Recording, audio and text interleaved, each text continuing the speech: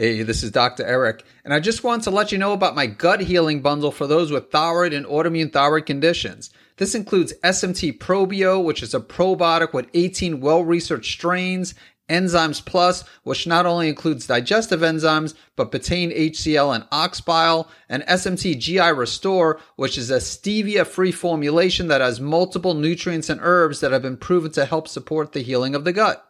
To learn more about this, you can visit guthealingbundle.com. Hey, this is Dr. Eric, and in this Q&A episode, the question is, why should nightshades be avoided in those with Graves' disease and Hashimoto's? So I'm not going to get into great detail. I'll actually include in the show notes an article I wrote on nightshades. And just for those who are unfamiliar with nightshades, this includes tomatoes, white potatoes, eggplants, as well as peppers of all types. There actually is an exception that I'll mention in a minute or two. So the problem with nightshades is that they consist of certain compounds which can cause inflammation. And these compounds include lectins, as well as alkaloids and glycoalkaloids. And so these could cause inflammation. These potentially can increase intestinal permeability, which is the fancy term for a leaky gut, and especially lectins, and potentially even the alkaloids, glycoalkaloids.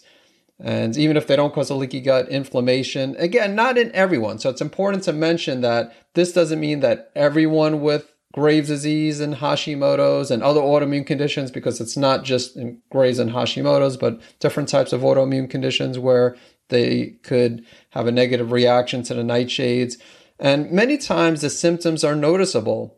So for example, someone might consume the nightshades and they might have pain, swelling in the joints, or they might experience headaches, for example, and they might not attribute it to the nightshades, but once they eliminate the nightshades, they notice those symptoms go away. And then if they try reintroducing a certain nightshade back, they might experience the symptom return. And it's important to mention that some people might have no problems with nightshades at all, but then others might have a problem with tomatoes, but they might be perfectly fine with eating eggplants and peppers or white potatoes. So it does depend on the person. And also I should mention that according to some sources, black pepper isn't considered to be a nightshade. And it's important to mention this because if you're taking, let's say, a turmeric supplement, a curcumin supplement, a lot of times black pepper is added just to increase the bioavailability of the turmeric, the curcumin. And then I discussed ashwagandha in another Q&A episode, and ashwagandha also is a member of the nightshade family. And a lot of people do fine with ashwagandha, but some people might not do well. And there could be numerous reasons why someone doesn't do well, but one reason could be because it is part of the nightshade family. And so what I would say, if you have Graves' disease or if you have Hashimoto's or a different type of autoimmune condition, I would recommend to avoid nightshades for at least 30 days and preferably 90 days. So at least 1 month, 3 months would be even better.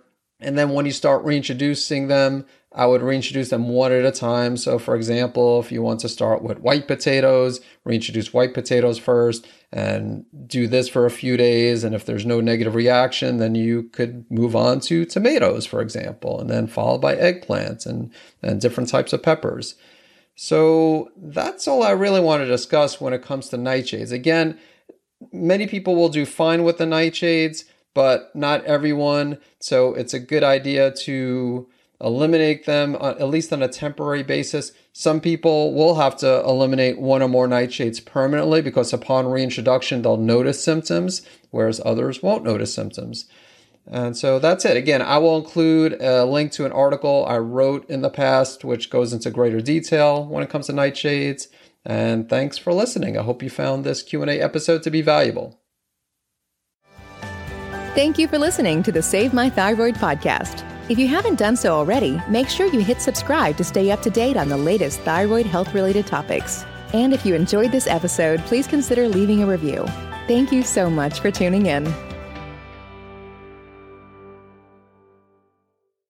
I want to let you know about a product called Hepatoimmune Supreme, which is a unique supplement that has a rare combination of N-acetylcysteine, also known as NAC, milk thistle, and schisandra to support the liver. And it also has a few mushrooms that can help support the immune system, including cordyceps, which has both immune modulating and adaptogenic properties and is great for those with Graves' disease and Hashimoto's. To learn more about Hepatoimmune Supreme, visit SaveMyThyroid.com/liver support.